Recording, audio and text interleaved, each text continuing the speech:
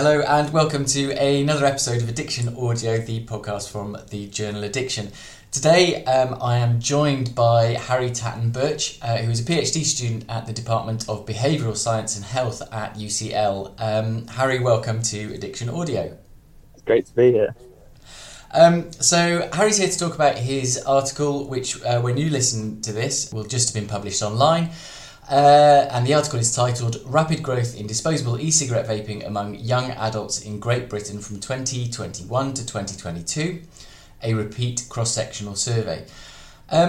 So Harry, this article looks at disposable vaping products, which I certainly know that I've seen more of, and obviously it's not evidence or science, but I've certainly seen more of them around in the last year or so. And so that's what you're looking at. Now, you mentioned in the background that the original vaping products were disposable products, and that kind of went away, and now they're coming back again. How does this kind of new generation of disposable vaping products differ from that original version? Yeah, so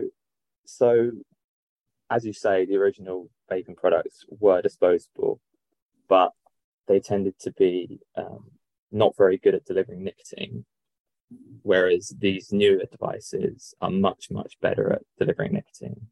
And I think that's why originally disposable vapes didn't gain that much popularity. And rechargeable devices became more popular. But then recently, because the technology has sort of improved on these disposable vapes, that they're now able to deliver nicotine in a similar way to rechargeable devices. That's why I think they're gaining popularity. It's fascinating. I always think that kind of the e-cigarette research is fascinating because it's very visible as opposed to like illicit drugs where it's difficult to see and measure. Vaping, the changes in vaping are being played out in front of you in shops and all those things, which I think is fascinating. Is there any kind of why? So your study looks at that, like this, the popularity, the recent increasing popularity, which we'll get to in a bit. But is there a reason why this is important? I mean, why should we care if people are using disposable now instead of pod versions or rechargeable versions? That's a good question. So I think there's a few reasons to be interested.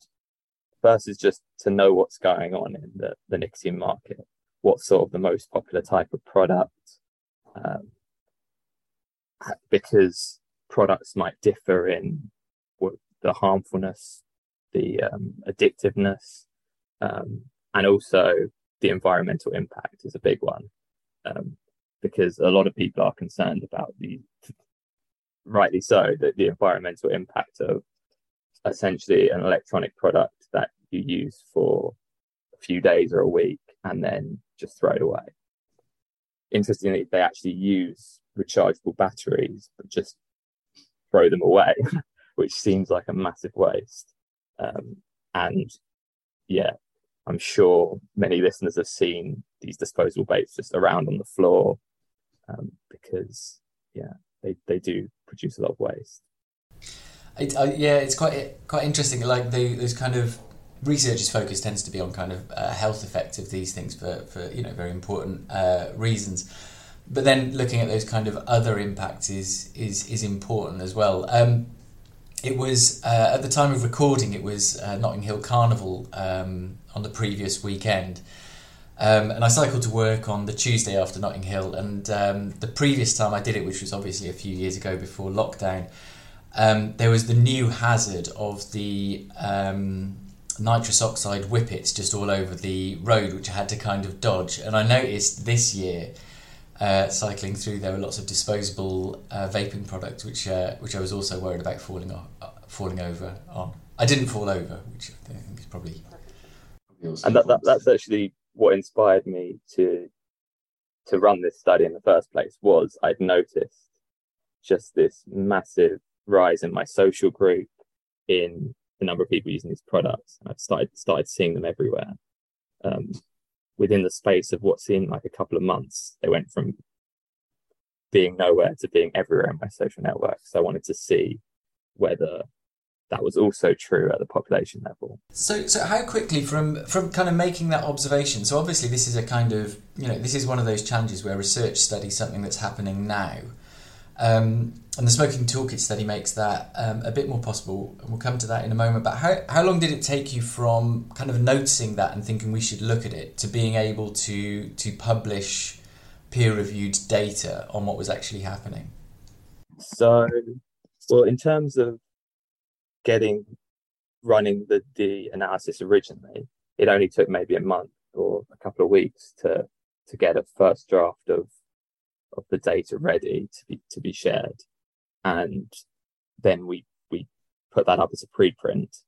But obviously, it takes then a few months to go through the peer review process for the final article.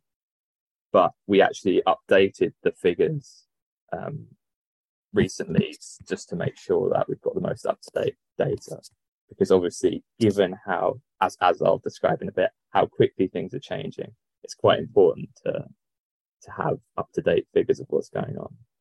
I guess we'll come on to the Smoking Toolkit study, but I think the Smoking Toolkit study has been an amazing resource in allowing us to look at this data in a timely manner. Yeah, Claire Garnett, we recorded an interview with Claire Garnett a month or two ago, and she talks about the Smoking Toolkit study and how beneficial that is.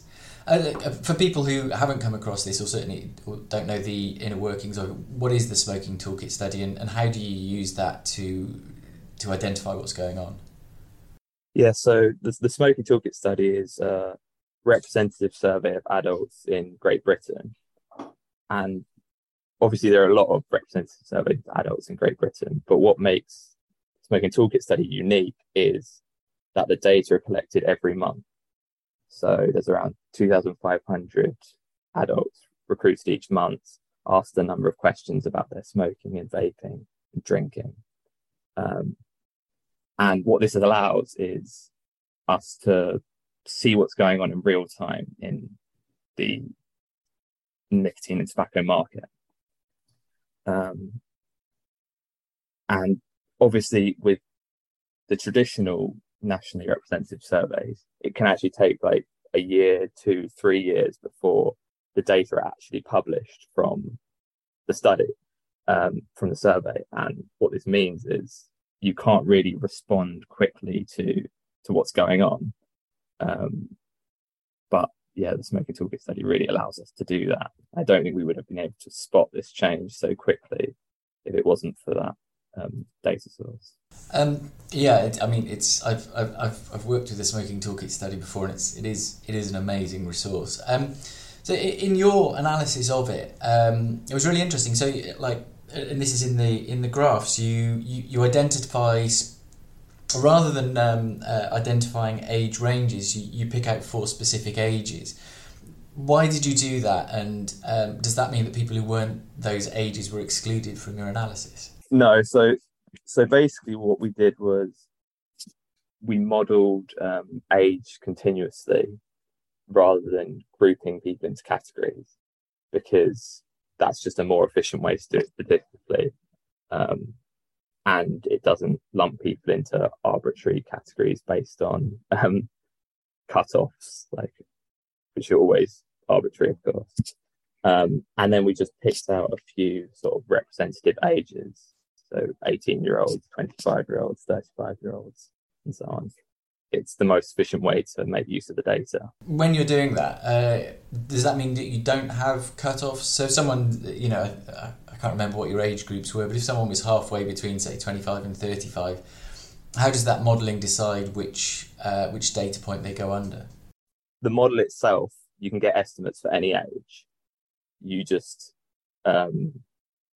basically ask what age you want to get estimates for by plugging numbers into the linear model. We use these things called restricted cubic splines, which allows sort of non-linear relationships between age and prevalence of disposable vaping. But yeah, it doesn't require lumping people into categories, basically. But you could think of it that someone who's, you want to be able to use information from people who are similar ages. So someone who's 19 provides some information about someone who's 18, more so than a 45-year-old provides information about someone who's 18. That makes sense. My next question was going to be what is a restricted cubic spline with 3 knots, but I am certain I won't understand the answer. Well, the basic idea of what you're trying to do with the spline is just allow, normally when you run a model, people will just assume that there's a straight line relationship between the predictor and the outcome. So as age increases by 5 years, there's an increase of, say, 2 percentage points in the prevalence of vaping. Whereas with a spline, you basically allow that line to wiggle so that it could take on a number of different relationships. You could see an increase up to 30 years and then suddenly a decrease. And that flexibility just allows you to better model what's going on. Fantastic. I did get that. I feel impressed with myself and grateful to you for the explanation. So finally, we get on to actually what you found. It's quite staggering, really. You know, in a field where you get a significant change, but the actual change is 0.01 often. They're small changes, but they're still significant because of your sample sizes. You found an 18-fold increase over the course of a year. That's an enormous change in behaviour, and that's an increase in use of disposable vaping products. Were you expecting it to be that big? No, I definitely wasn't expecting it to be that big, because of how stable it's been before this time period as well, where vaping, the percentage of people who are vaping was relatively stable. And also among vapers, most people who vape were using these rechargeable devices.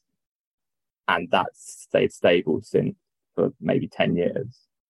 And then suddenly, out of the blue, these disposable vapes have come along and basically just within a few months taken over the nicotine market.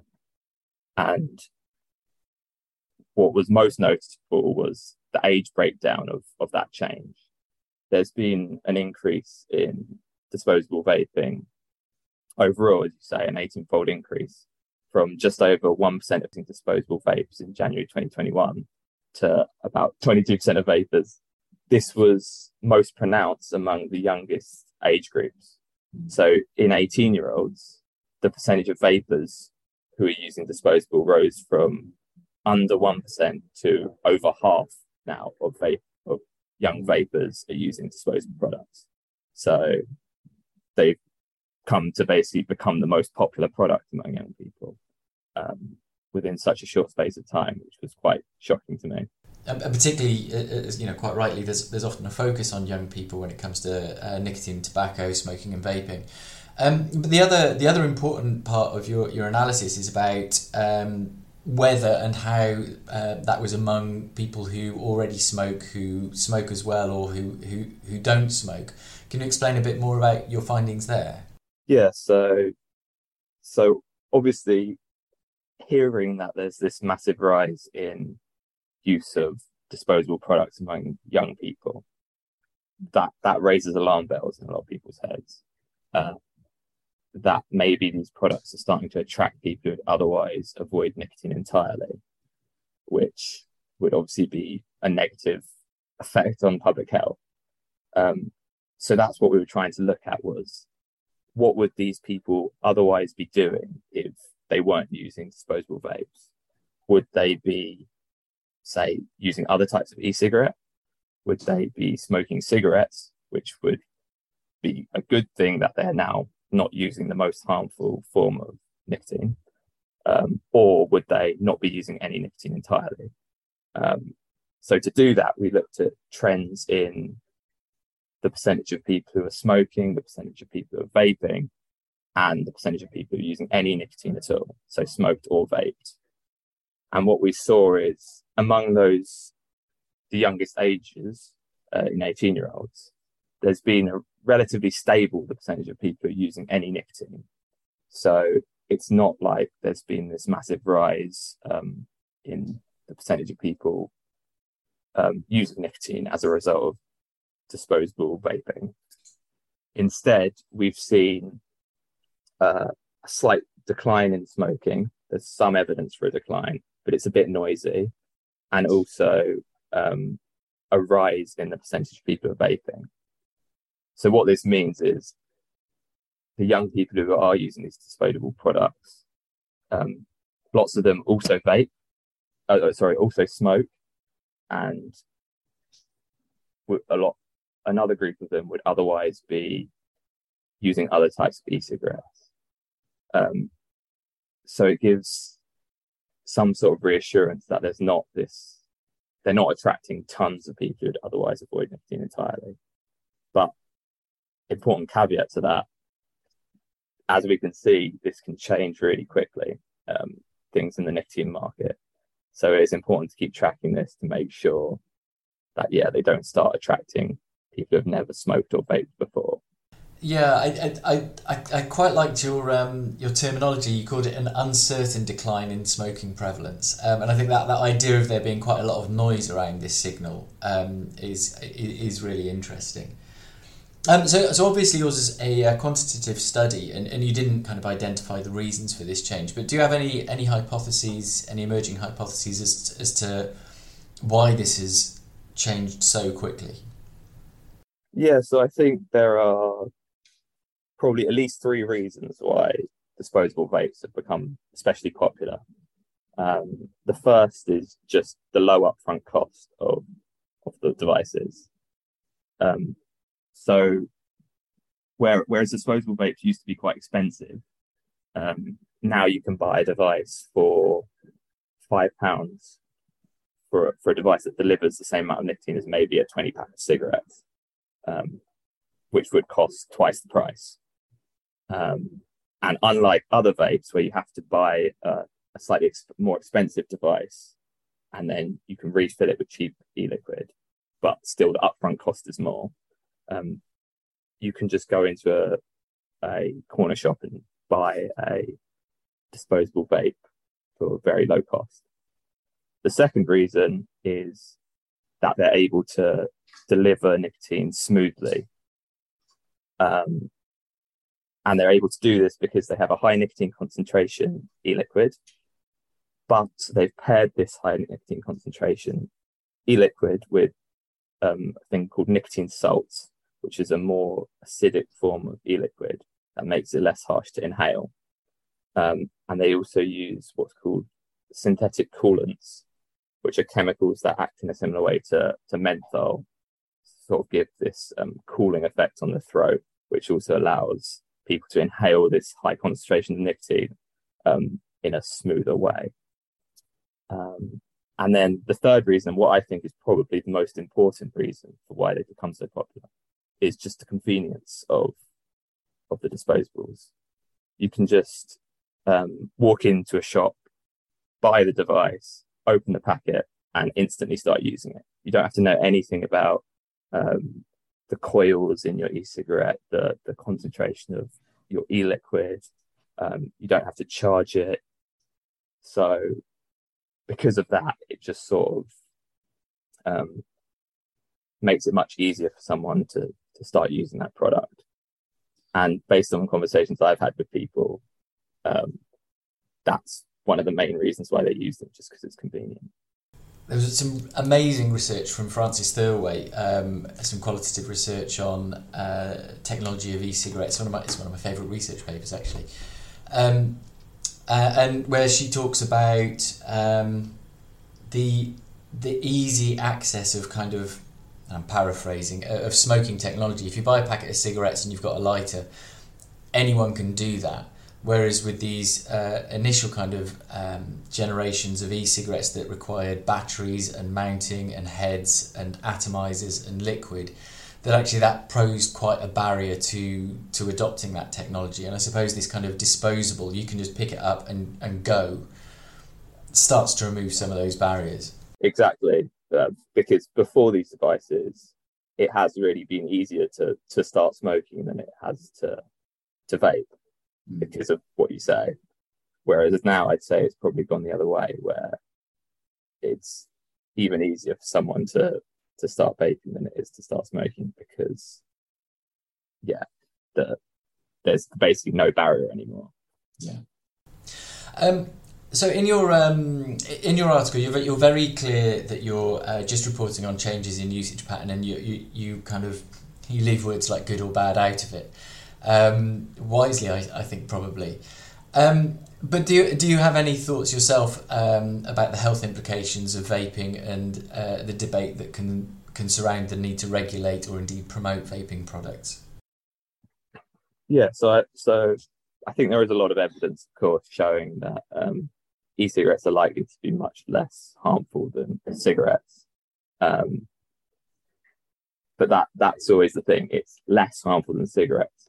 So what we need to make sure is that the people who are using e-cigarettes are people who would otherwise be smoking cigarettes, and not people who would otherwise be avoiding nicotine entirely, because they do likely have some risks. So yeah, you want to avoid people using them if they wouldn't smoke otherwise.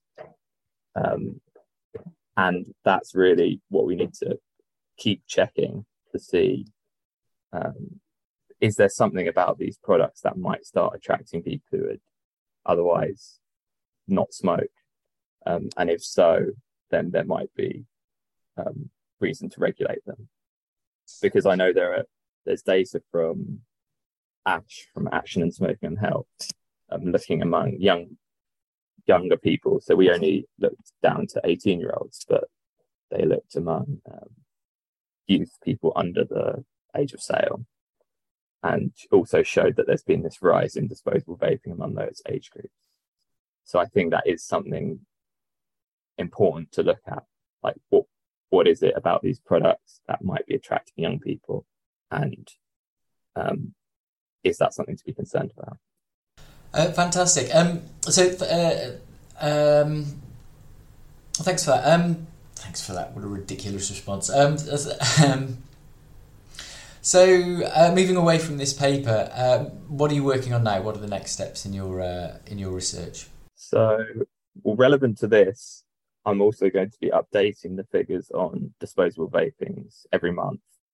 So if any listeners are interested in tracking this, then just send me an email and I'll add them to the mailing list, where they can get some up-to-date figures on disposable vaping. And other than this, I'm focusing on finishing my PhD thesis, which is the deadline's coming up in a few months. And yeah, looking to what to do beyond my PhD. Good luck with it. I'm sure you won't need luck. The soon-to-be Dr. Harry Tatton-Birch, thank you so much for your time. Thanks so much, Rob. It's great.